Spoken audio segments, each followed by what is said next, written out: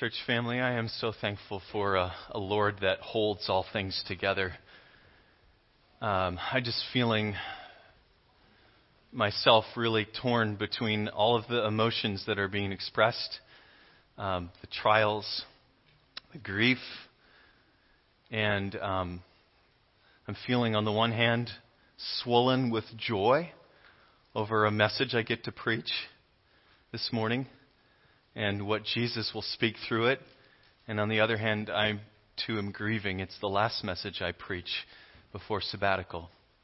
And so I just want to acknowledge that I'm feeling that as I stand up to preach, and trust the Lord to hold me and to hold all of us and to fill us with His joy, because there's so much joy. So Lord, would you do that as we open your word? It is your word. It's eternal. Your word has power. And Lord, we pray, strengthen us, build us up, give us vision for what you are doing. Fill us with joy, Jesus, as we open and read and take in your word. Amen. It's the last sermon from Acts. We're going to shift gears after today, and maybe we'll step back into Acts later, but this will be the last sermon from the book of Acts for the time being. And this comes from Acts chapter 2, verse 42 to 47. Actually, I'm going to start at 41. What page is it on, Lori? 1693.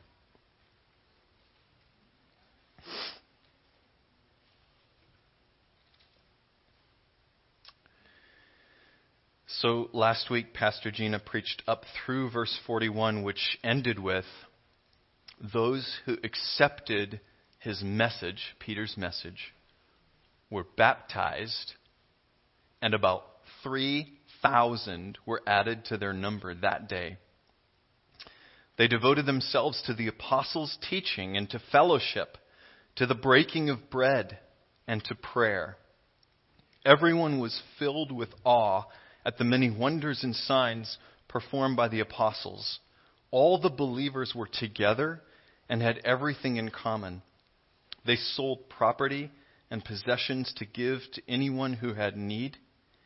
Every day they continued to meet together in the temple courts. They broke bread in their homes and ate together with glad and sincere hearts, praising God and enjoying the favor of all the people. And the Lord added to their number daily those who were being saved. God's Word. I think a handful of you may remember a story that I shared about 4 or 5 years ago of one of my favorite people, whose name is Father Damien. Father Damien was a Belgian, so from Europe, Belgian priest whose first call was to the Hawaiian Islands. They were called the Cook Islands, I think, at that time. Cook Islands. And Father Damien was assigned to Hawaii, the largest island. And if you know anything about it, it's quite big and has a vast and varied terrain. And the whole island was his parish. And so he arrived and he literally began building a church building with his bare hands. So he cut down trees, constructed a building. But more than that, he began to build a church. He began to share the gospel and to visit people all over the island. And over the course of 10 years, his ministry began to be legendary because of his love for people. So he would walk 10 miles one way through mountainous terrain just to serve communion to somebody, just to bring them the grace of God, just to visit and to ask how they were doing. And so all over the island, people came to Jesus and began to become a part of this church because of the love and the dedication of Father Damien.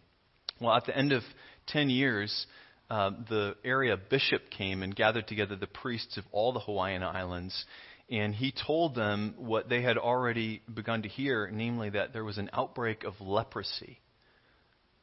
And he told them that the people who were found to have leprosy were being forcibly removed from their families, put on ships, and sent to the island of Molokai.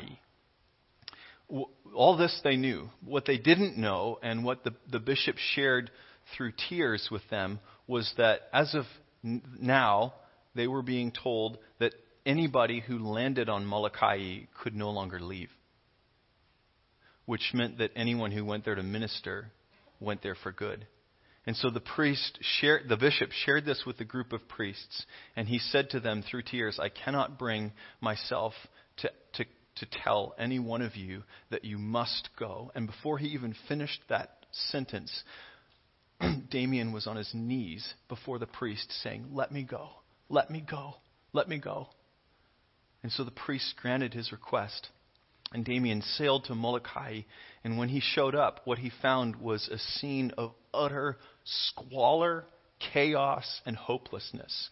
Because everybody there had been, again, forcibly ripped apart from the families, the people that they knew and loved, herded off to die without any help or hope of any kind. And so all that they were doing was living wild and loose lives, sleeping with anyone they could, and making alcohol out of roots and drinking it to numb their pain. That was their life. And so Damien showed up, and he immediately, from day one, began to care for them. And so he without any regard for himself, just started to bandage the lepers. He would change their dressings, and he would bandage them each day. And he set about finding a water supply on the other side of the island and making a way for them to have water. And he began to lead the way in building buildings and making a community. And wouldn't you know it, he began to lead a church because people were just overcome by the love of Jesus through Father Damien. He buried every single person who died by himself. He dug the grave and buried everyone. And for the first 2 years of his ministry there, he buried a person a day. So great was his love that the whole island came to Jesus. The whole island, because of his love, just overcome with a wave of love. Several years into his ministry there, he got up in front of what was now his congregation, and he addressed them. He began to address them not like he normally did with my brothers and sisters, but with the words, we lepers. We lepers. Because Father Damien was now one of them. Because Father Damien had come and he had not shrunk back. He had not been afraid to touch. And he himself had contracted leprosy. And that was how he died. A friend among friends. The Bible says greater love has no one than this, that he would lay down his life for another. And I think the thing that makes Father Damien's love so beautiful is the fact that it was freely and willingly poured out. That nobody said to him, you must go. If the bishop had said, you're assigned to Molokai, and he went and he cared, it would have been good. But it was beautiful. It was beautiful because he said, let me go. He freely, willingly chose to go. You see that difference? I want to talk to you about that difference because I think that principle, that difference is at work in our text today in Acts. If you've been around the church for any length of time, and those of you who are new, you'll hear this. You'll inevitably hear somebody in the church say, you know what the church needs? We all have an opinion, don't we? You know what the church needs? We need to get back to our roots. We need to get back to the early church.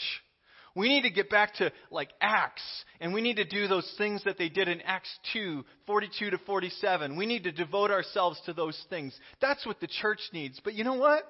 That doesn't work. Because this church in Acts was not saying to themselves, we need to get back to Acts 2:42. We need to get back. You know what the church needs? They weren't doing that.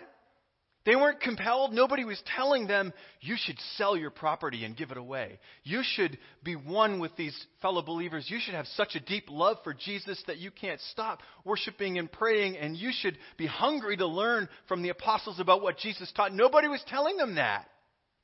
What happened was they were caught up, washed over by a river of God's love and grace. 3,000 people got baptized with love on Pentecost Day. 3,000 people got stared in the face by Peter and told, "You killed the Son of God."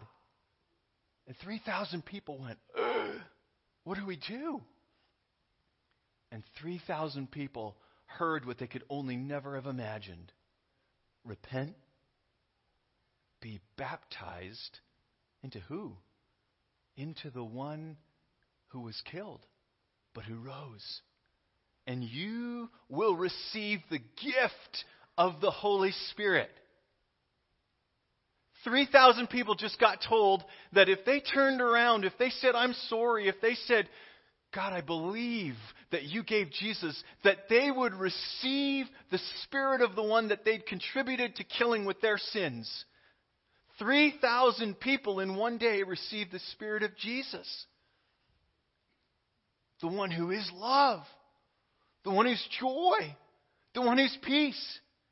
3,000 people got caught up in a river of God's love. If you think in pictures, think like this. I see the Father in heaven saying to Jesus, who's on the throne, "Now's the time. Pour out. Pour out." And there's this outpouring of the Father's love onto the church.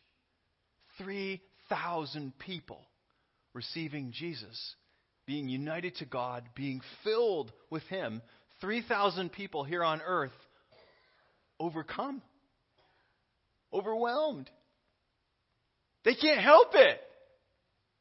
They cannot help but say, "Who is this Jesus that we've just believed in and received?" And so they devote themselves to the apostles' teaching. "Teach us. You were with him. You saw him. You saw what he did. You saw how he loved people and what he taught. You heard him. Teach us." They couldn't help it. They said, "Teach us." And they loved to be together with each other. They were like a family. They loved to be with the Lord. They loved to worship. They were just filled with Jesus. And Jesus overflowed from them. And so the same Jesus that embodied the radical generosity of God that would give away everything so that we could have it was now being lived out of them. That Jesus was living his life out of them. They were giving themselves away so that other people could experience the love of God, the care of God, the provision of God, the grace of God. Can you see it? Can you see the river? Can you see that picture? There's a river of God's love flowing from heaven down through this church and rippling out into the community. Luke says, God added to their number daily those who were being saved. And I want to say something about one word that Luke uses. The word is fellowship, and it's an English translation of the Greek word koinonia. But it doesn't come across perfectly clear, because I think when we say fellowship, we mean like going to have donuts and talking together, right? And enjoying good conversation, or maybe going over to each other's home and, we have good fellowship together. It's being together with a sense of enjoying each other and warmth, and we call that fellowship, don't we? But this Greek word fellowship, it's much deeper. What it means is, literally, and it's not a Christian word. Luke's adopted it for its use here. What it means is oneness created by shared purpose. Oneness created by shared purpose. This is a group of people that have been caught up in the river of God's grace. God is pouring out His Holy Spirit on earth. God is coming to live in people. The Spirit of Jesus. Behold, I'm making all things new. Jesus.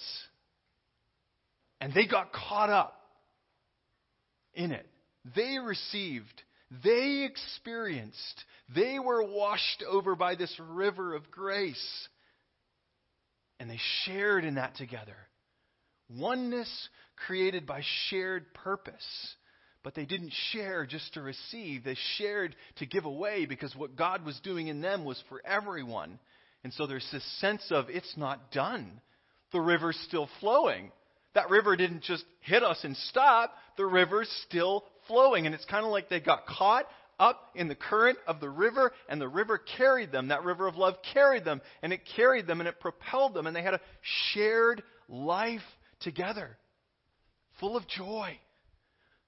It's that life that Damien lived and brought, and everyone got carried into that love as he came to Molokai. They got carried, they got swept up. This group of people that Luke's writing about, this is a picture of a group of people that have been swept up by the river of God's love. And friends, what I want to say to you is that we don't start by saying we need to devote ourselves.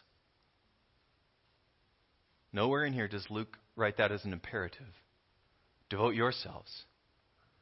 You start by looking at Jesus Christ in all of His love and His beauty and His glory and His mercy, and in receiving Jesus Christ through repentance and forgiveness of sins. And you receive the Spirit of Jesus, and Jesus produces this life and this joy that flows over. Jesus produces this devotion. And friends, that's what Jesus is doing right here. Right here. There's a river of God's love that is flowing through this family and through this church that is catching us up. And I need to just mention ways that we can look around and see that river at work in our midst, producing the same things that we see in Acts. I think of at least half of us were here last Sunday evening. We had a family gathering when we heard Scott Green say, "When you gathered around me as a group last Sunday morning and started to pray for me, it felt like half the church came around me. And as you prayed, the sky got bright and love washed over me, and all my years of bitterness and anger were washed away." It's the river of God's love flowing through Scott's life from you. And we heard Tammy say that when the Sterenbergs decided to have a Friendsgiving and a Christmas giving get together and invite a bunch of people, that she walked into an atmosphere that was so thick with love like you'd never experienced before, and you were swept in by the current of that love. And who can forget 2 and a bit years ago when Vic came up to give a 2-minute testimony, if I remember correctly, 2 minutes, Vic, about what God was teaching him at Dunamis, and the Spirit of God came on him, and he just began to exhort us about the love of God. And if you've never experienced this love, it's so deep and so rich, and it's unlike anything in this world you've ever tried or tasted. And you must, if you haven't, you must taste that love today. And about 5 minutes later, somebody stood up and grabbed the microphone and said, "I need that." I need that. Yeah. And somebody got swept up into the current of God's love. And a couple of months later, somebody else said, "I need that." And got swept up into this family of Jesus Christ. Friends, Jesus is sweeping up. The river of His love is flowing, and He's sweeping us up. He's sweeping some back in, and He's sweeping some in for the first time, and He's filling with His love. There's a river of the love of God that's flowing in this place. But Jesus is working in other ways too. We are in awe at what Jesus is doing because He's healing. He's healing physically. I started to recount to myself this week, and I lost track, but let me just see what I can remember here, okay? Betty Shull, bleeding in her heart that they cannot stop, and so she gets sent to Ann Arbor, but prayers for healing before she goes, and she arrives at Ann Arbor, and they say, "There's nothing wrong, ma'am. There's no bleeding." Terry, scheduled for surgery, prayers for healing, goes into surgery the next day. "Ma'am, there's no problem here." Patricia, in ICU on her deathbed, and the doctor said, it's time to let go and say goodbye. We'll be having a funeral this week. And Jesus raised her from near death. Vic, and the doctor's saying, your T cell count is 20 times normal, and you need to put your affairs in order. You won't live out 6 months. Jesus completely eradicating, taking away all that cancer. Yep. Jesus touching us. We've been following this same Jesus. We've been watching him for 2 years through Luke. We've gone passage by passage through the Gospel of Luke. We've looked at him.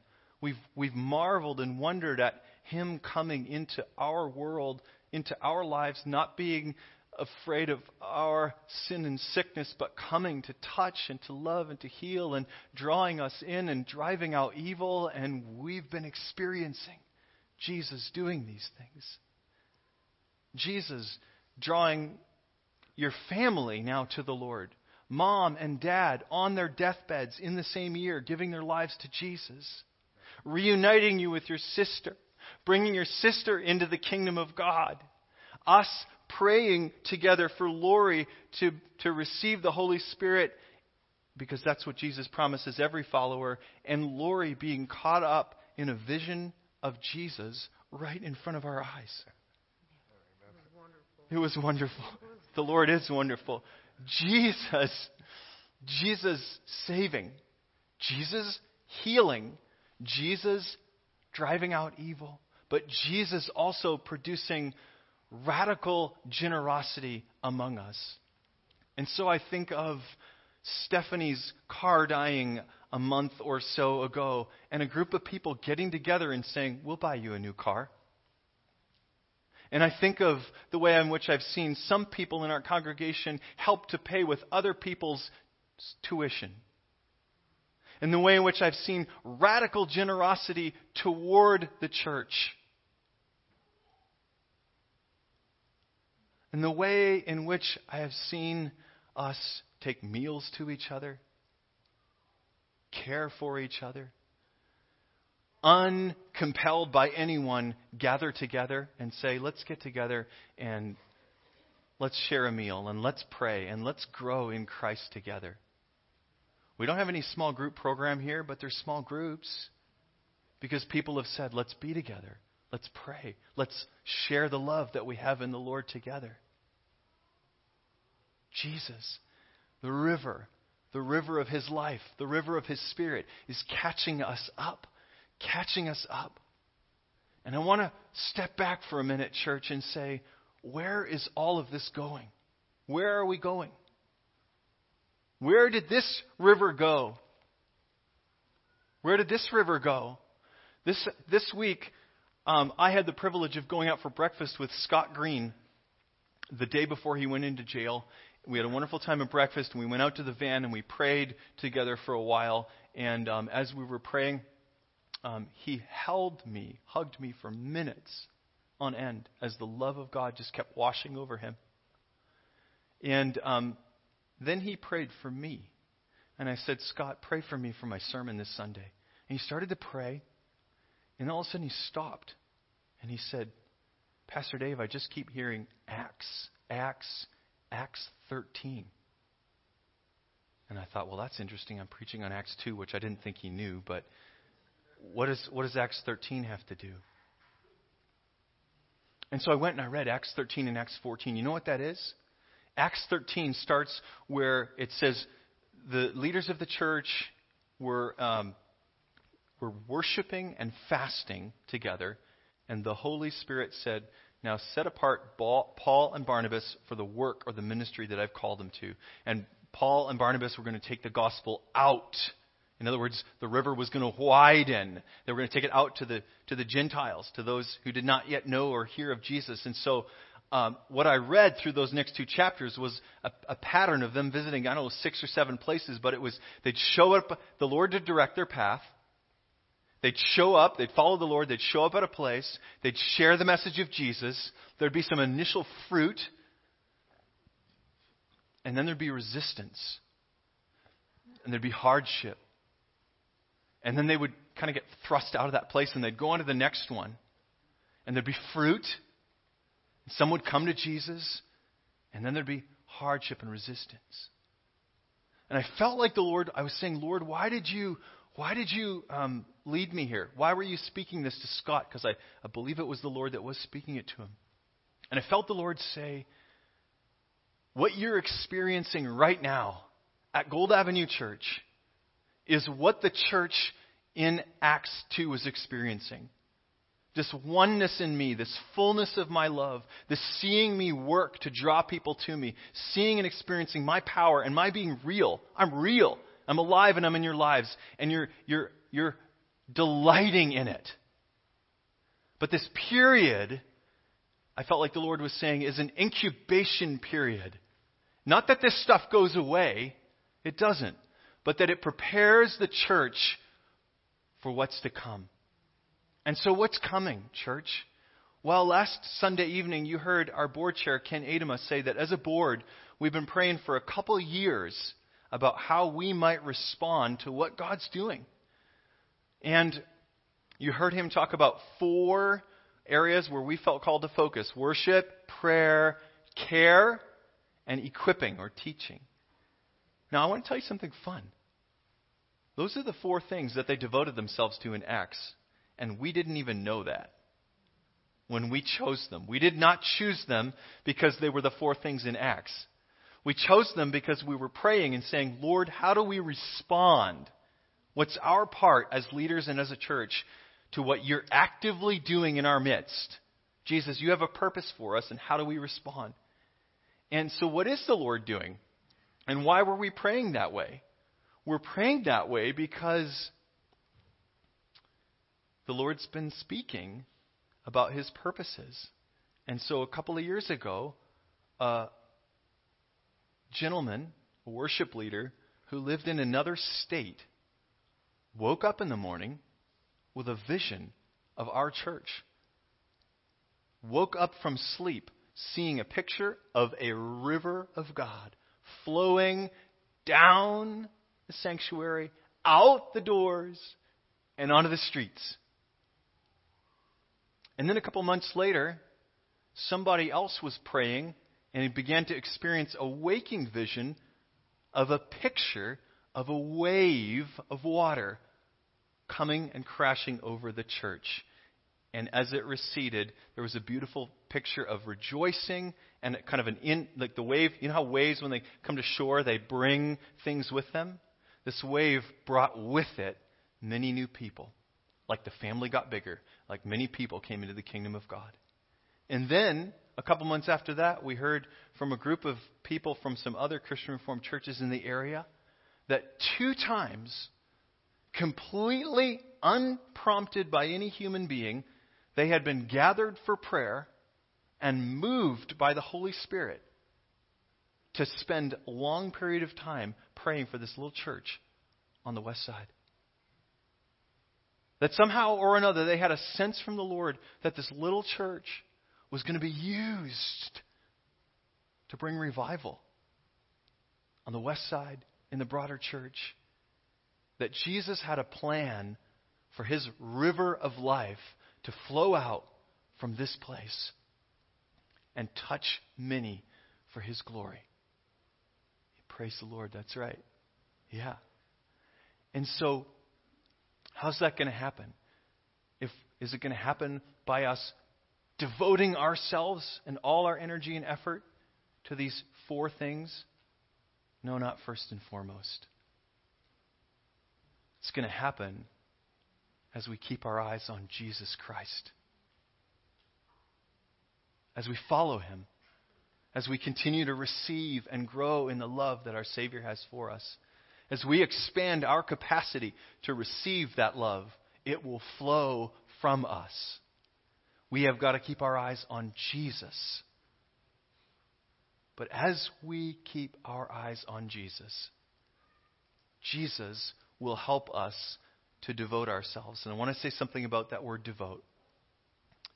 To devote means literally to give all or a large percentage of one's time, energy, and resources to something. And here's what I want to tell you. I don't think those 3,000 people in Jerusalem quit their day jobs. I don't think they did. I don't think they formed a commune and just worshipped and prayed around the clock. I don't think they did. I think they kept their jobs, but I think Jesus Christ and His kingdom became so important to them that all of a sudden the rest of life around those jobs began to revolve around being together, sharing life together, growing in Jesus and in His grace, sharing it, living out Jesus' generosity. And so I do want to not call, but I want to invite us. I want to invite us to devote ourselves all the more as a response to Jesus and what He's doing in our church. Devote ourselves to learning about Him, apostles' teaching, they're passing on Jesus' teaching, to worship, to prayer, to being together. And for those of you who may be sitting here this morning and saying, Pastor Dave, you seem really excited, but I'm not feeling it, I would just invite you to come deeper into the river.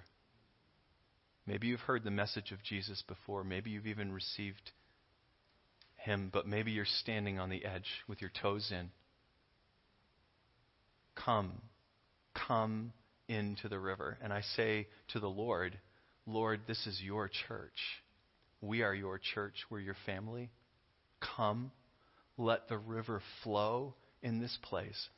Let the river of God flow like it did at Pentecost into our hearts, out through this church, onto the streets, into the neighborhood. Let it flow. Can I get a hallelujah or an amen? Amen. Thank you. All right. Let's stand and sing a prayer of response. Let the river flow.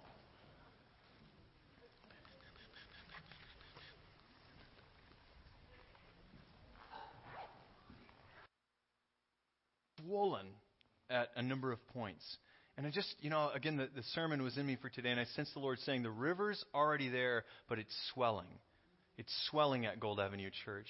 And He brought back to my mind, actually, Pastor Jaleesa's sermon from a couple of weeks ago, where she used this beautiful image of the loom and every thread coming in at just the right time. And I just want to say to you, every one of us, every one of you is here because Jesus has called you here.